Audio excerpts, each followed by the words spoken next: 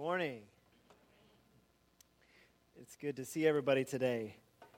As Pam said at the beginning, we're sort of the remnant here this morning. There's a lot of talk in the Old Testament about the remnant of Israel, and so we're kind of the remnant of those who haven't left town yet to travel. But we filled in the gaps pretty nicely. So glad that we've got other family and visitors in to be with us this morning to make this. It's good when there's other people to gather with and to join in worship and fellowship. And so we're glad that you are here this morning to join us in this time of celebration and of continuing to look ahead to the coming of Jesus.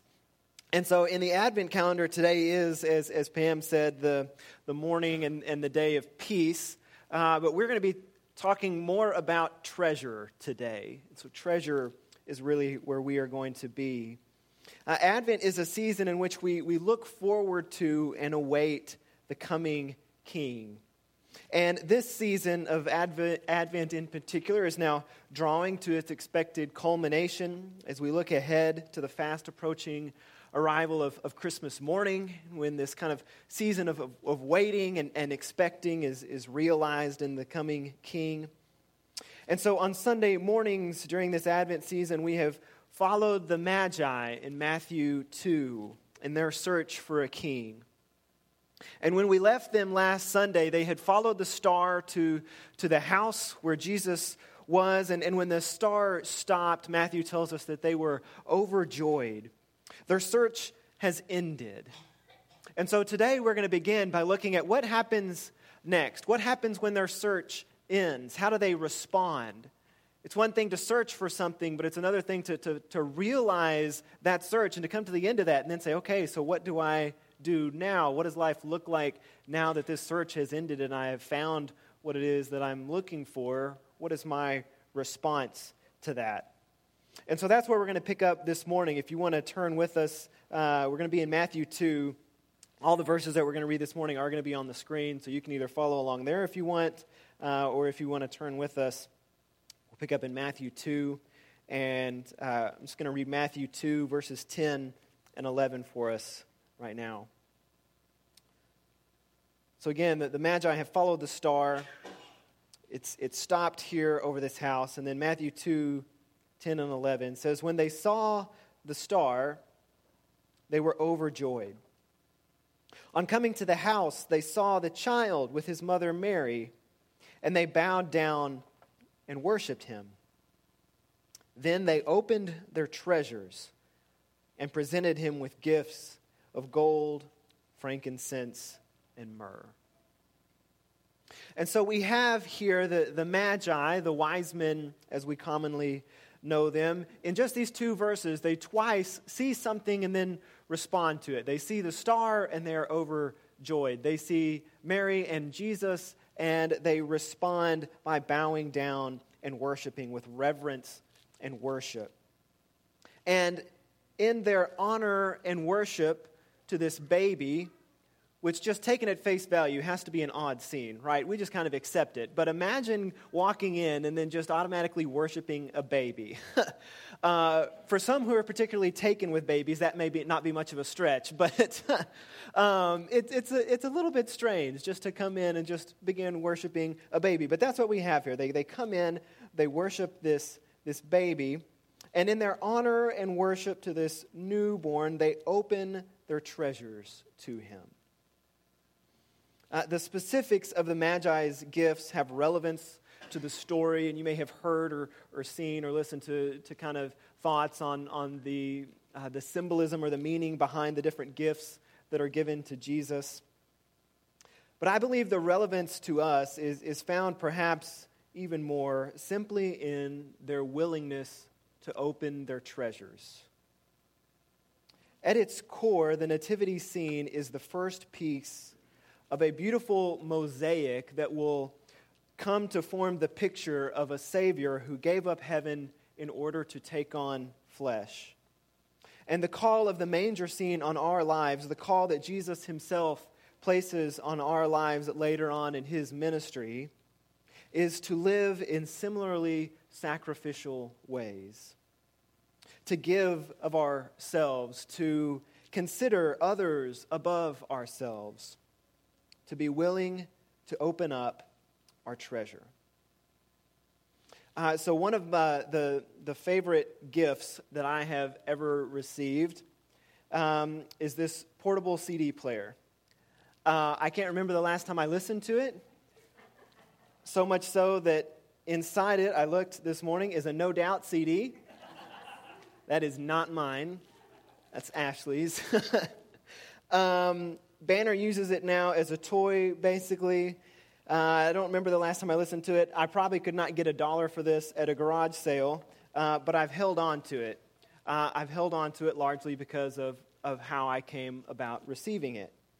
I actually bought this, which doesn't begin how many gift stories begin, but I bought it for myself when I was in high school, back when that's the thing that you did. You were cool once you had a portable CD player. And so I bought my CD player. Naturally, it's a Sony Walkman, which as a teenager, very overly concerned with brands was what it had to be.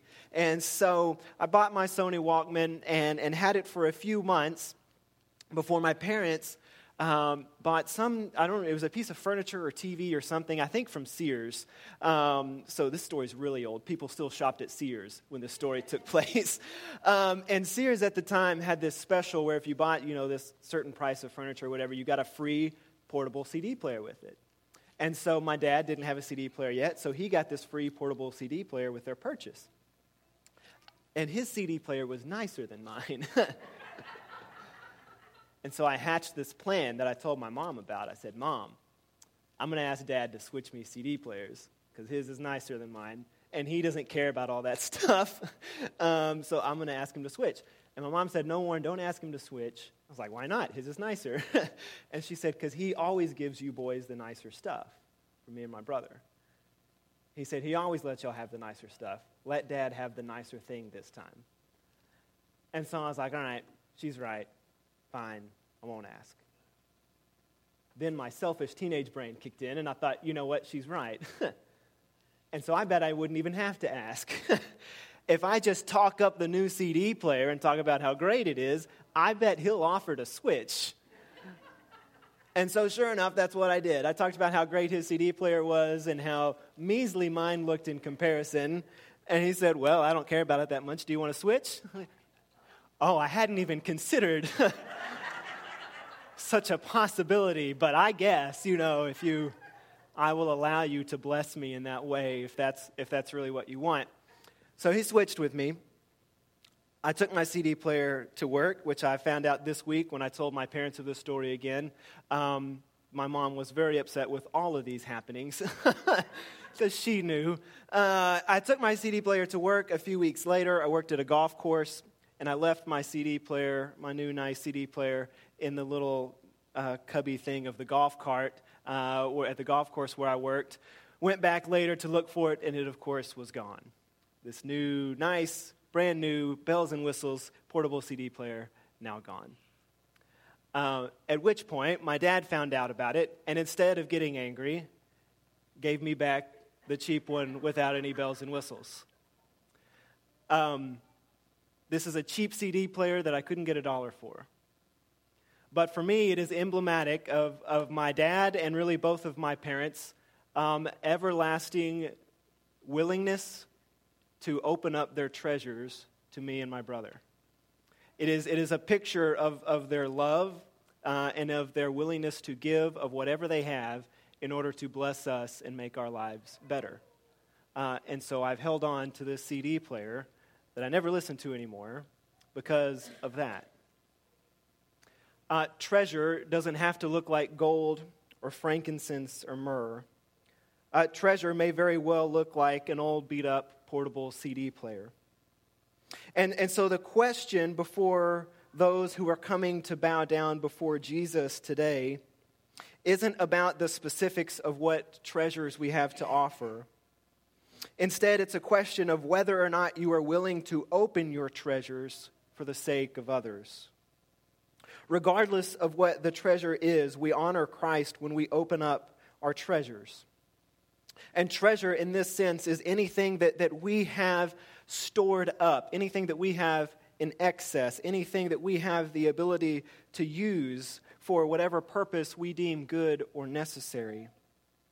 And so opening our treasure involves making a choice to share with others in a spirit of love and mercy what we could very rightfully keep for ourselves. Opening our treasure may look like an investment of time in a cause or a person. Or maybe it's the use of a position or privilege for the benefit of others. It may be using resources to be a blessing to others or to organizations or to people in need or whatever it may be. Or it may simply be devoting energy into a relationship. Christmas is a reminder of our Christian calling to be generous, to look out for the needs of others, to live with humility and resist qualities like greed and pride and arrogance that run counter to the ways of Christ. And this scene of Jesus nestled in a lowly house in Bethlehem, being worshipped by men of great wisdom and resources, provides a beautiful picture of this humility. Not only the humility of Christ who came and took on flesh and became a servant, but also the humility of the Magi who are men of stature and resources who are willing to come and bow down before a baby. It's this juxtaposition on all sides that doesn't make sense in many ways, that may even be confusing to a world that isn't used to this type of display of power and majesty, but that reminds us of what the Christmas season is about. So I've mentioned in this series that Luke and Matthew's accounts of the birth narrative are very different. And they both happen to mention something about treasure in each of their accounts, but even in their mentions of treasure, there's a different context to each reference. And so it is in this context of the Magi opening up their treasure for Jesus that Matthew talks about treasure. But in Luke writes something different regarding treasure, and treasure as it relates to Mary. In Luke, the visitors to Jesus aren't men of stature from a faraway land. They are men of absolutely no prestige from a nearby field. They aren't initially even searching for anything when we first meet them, but they are instead compelled to action by this interruption of heavenly hosts as they're out watching their sheep. The visitors in Luke, the shepherds as we know them, are told that they will find a child wrapped in cloth in a manger. And that's where their much shorter search begins. So this is in Luke 2. These are verses 17 and 19. Just as we looked at the Magi's kind of introduction to Jesus as they come to see him. This is as the shepherds first come to see him. It says, when they had seen him, they spread the word concerning what had been told them about this child, and all who heard it were amazed at what the shepherds said to them. But Mary treasured up all these things and pondered them in her heart. Mary treasured up all these things and pondered them in her heart. We talked about this verse, this scripture, and specifically this verse in our Wednesday night class and conversation for those of you who were here on Wednesday. But I love this imagery of everything happening around Mary. And here she is just gathering everything, trying to soak everything in, trying to be still in this moment. As we talked about Wednesday, you've got the shepherds who are running around, seemingly just kind of, they don't know what to do. This is crazy. They've had angels talking to them, and now they've seen this baby, and they're just running around. They're hurrying everywhere. They're talking to everyone. It says, but Mary treasured. She's trying to soak it all in. She's trying to make sure she doesn't miss anything. Because Mary, more than anyone, she may not know exactly what's to come, as we kind of sing in that song, Mary, Did You Know? She may not know exactly what's coming. Surely she doesn't. But she, more than anyone else, knows there's something different about this baby. Because while they didn't have a robust kind of medical and scientific knowledge at this time, they generally knew how they came to have babies. And Mary knew she shouldn't be pregnant yet. And yet here she is having a baby. And so she's soaking all of this in. She's trying not to miss anything. I kind of have this picture of Mary in this story as the lady in this photo here that I think we have. I added this late. Some of you may have seen this photo before. This was a photo of some big parade where you have everyone out with their cell phones and then this woman in the middle at the bottom just soaking it in. I think we tend to treasure things up in our cell phones now. I love this picture of this woman just soaking it in, just wanting to be present in the moment. This is how I picture Mary on a much younger scale, just soaking everything in. The shepherds are the ones running around taking selfies, right, and just videoing everything to soak it all in. And there's Mary, still and quiet, treasuring up all these things in her heart. When Isley started kindergarten, the first day of kindergarten, if you know Isley well, you will probably not be surprised to know she was ready for kindergarten. She was ready to go. So much so that we got to her meet the teacher night. We walk into the room, put all her stuff down. It's a couple of nights before school starts, and she then turns to me and Ashley and says, "All right, Mom and Dad, see you later," and it's pushing us out the door because she thought she was staying there. Like, she thought kindergarten was just where she was going to stay, I guess. I don't know. But she was just ready, and we're like, "No, we're coming back like in a couple of days. We're just meeting your teacher tonight." And so she was ready to go. So a couple mornings later, we get back to the school on the day that she's actually supposed to, stay for the day. We get back to the school, and we go down the hallway. They have, you bring her in, and so, we kind of have these pictures of, these crying kids and parents and all that. But it really wasn't like that. It was nice, not too many tears, and so, but none from Isley. We get to the door, we show her desk, she walks in, and she's ready to go. And so Ashley and I come back out into the hallway, and the door closes, and there's a window in the door. And it just so happened that Isley's desk was right in the line of sight from this window. And so I just stopped for a minute and wanted to watch. I wanted to see those first few little moments where she was on her own, experiencing kindergarten for the first time. And so I was watching, and this other teacher is in the hallway there, and she could tell that I was watching. And she was an older lady who I'm sure had seen many kindergarten parents over the years drop off their kids. And she told me, she said, "It's going to be okay." And in the moment, all I could think of to say was, "I know." Because it was the truth that I knew she was going to be okay. And as I thought about it later and kind of reflected on it through the day, I thought I wanted to soak in that moment. I wanted to watch her in those moments, because I had full confidence that she was going to be okay. I had full confidence that she was going to step into this moment with grace and with confidence.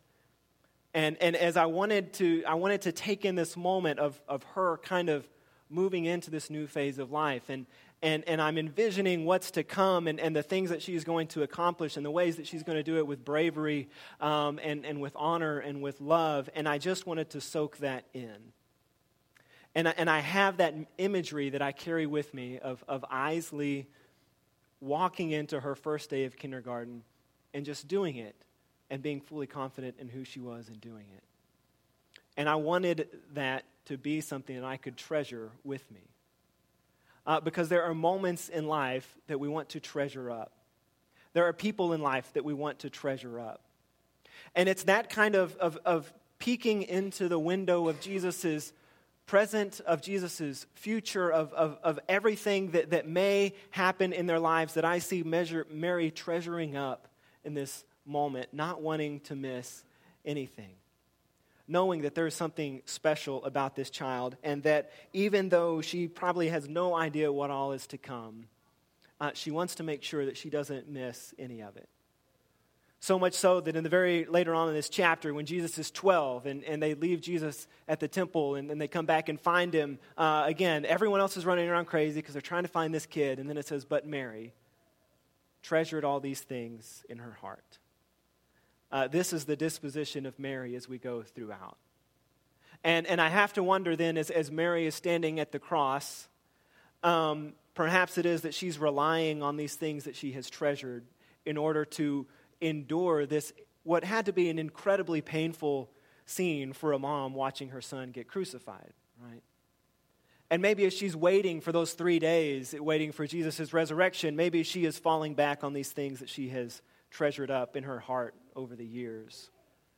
And maybe it is those memories and those times of joy that she is recalling then, even as she sees him in his resurrected form. All of these, I have to believe, are things that help get Mary through the difficult times and are things that are a constant source of encouragement and strength for her. And so, in part, Christmas is indeed an opportunity to open our treasures to others. But Christmas is also an invitation to receive. It's a celebration of earth receiving her king, of a people receiving their Messiah, of God broadcasting good news that will bring great joy for all the people. To quote another preacher, Christmas is about making ourselves and others ready to receive a gift of divine presence. In receiving, we are challenged to be patient and to wait expectantly. In receiving, we are reminded that we ourselves are not the source of all the good things in our lives, but that we are, in fact, reliant on others. And so Jesus' arrival invites us to both open up our treasures and to treasure up. And we find this dichotomy, I think, on display even around many of our Christmas trees on Christmas morning. And it's part of the beauty, I think, of Christmas morning in that we find it to be a time of both giving and receiving. In giving, we are able to show our love and concern for others. And in receiving, we are reminded of the ways in which we are loved and blessed by others. In giving, we embody selflessness. And in receiving, we witness grace. Christmas is a time to remember that we have received a great gift. And it's a time to remember our call to be people who give in return. It's a reminder that our lives are full of opportunities to both open up our treasures in order to bless others and full of opportunities to treasure up so that we may be encouraged and strengthened and edified in our own faith and spiritual journeys. And so my hope and prayer is that our Christmas celebrations this week may be full of laughter and life and fond memories, memories of things that we have treasured up and new opportunities to treasure up new and ongoing memories. That it may be full of opportunities to give gifts of that'll be wrapped under the tree, and gifts of time and involvement and investment with others around us.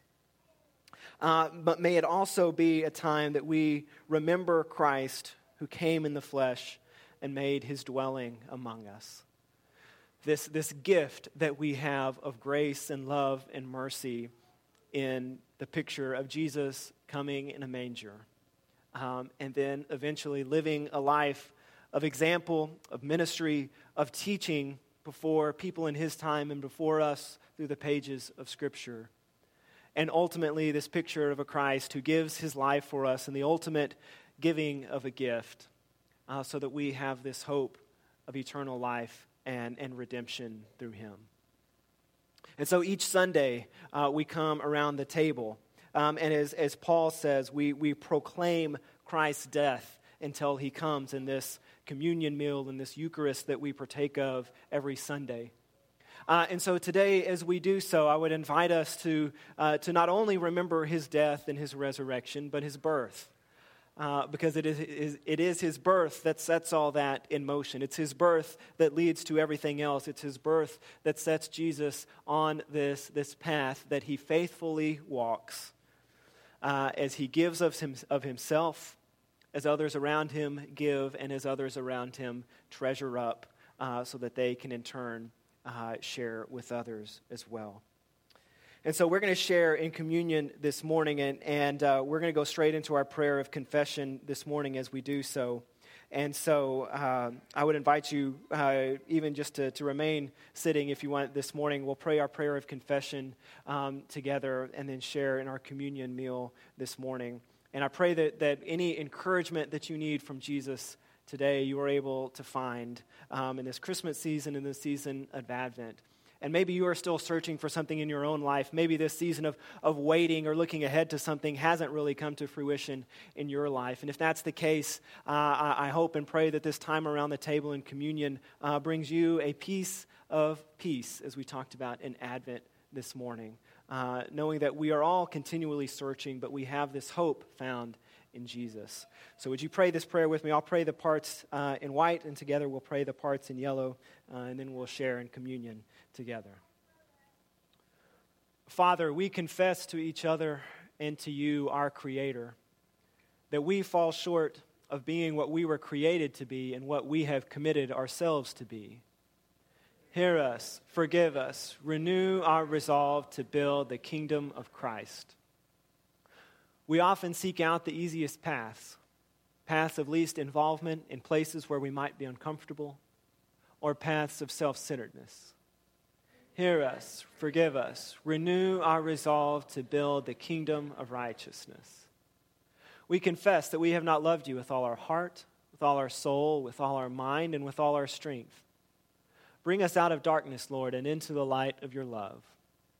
Hear us, forgive us, renew our resolve to build the kingdom of light. Forgive us for getting so caught up in the world's trappings and its false messages of hope that we lose sight of the hope of the kingdom, which brings healing and peace to a world in turmoil. Hear us, forgive us, renew our resolve to build the kingdom of peace. May we resolve to become more kingdom-minded, to be peacemakers here and now. Amen.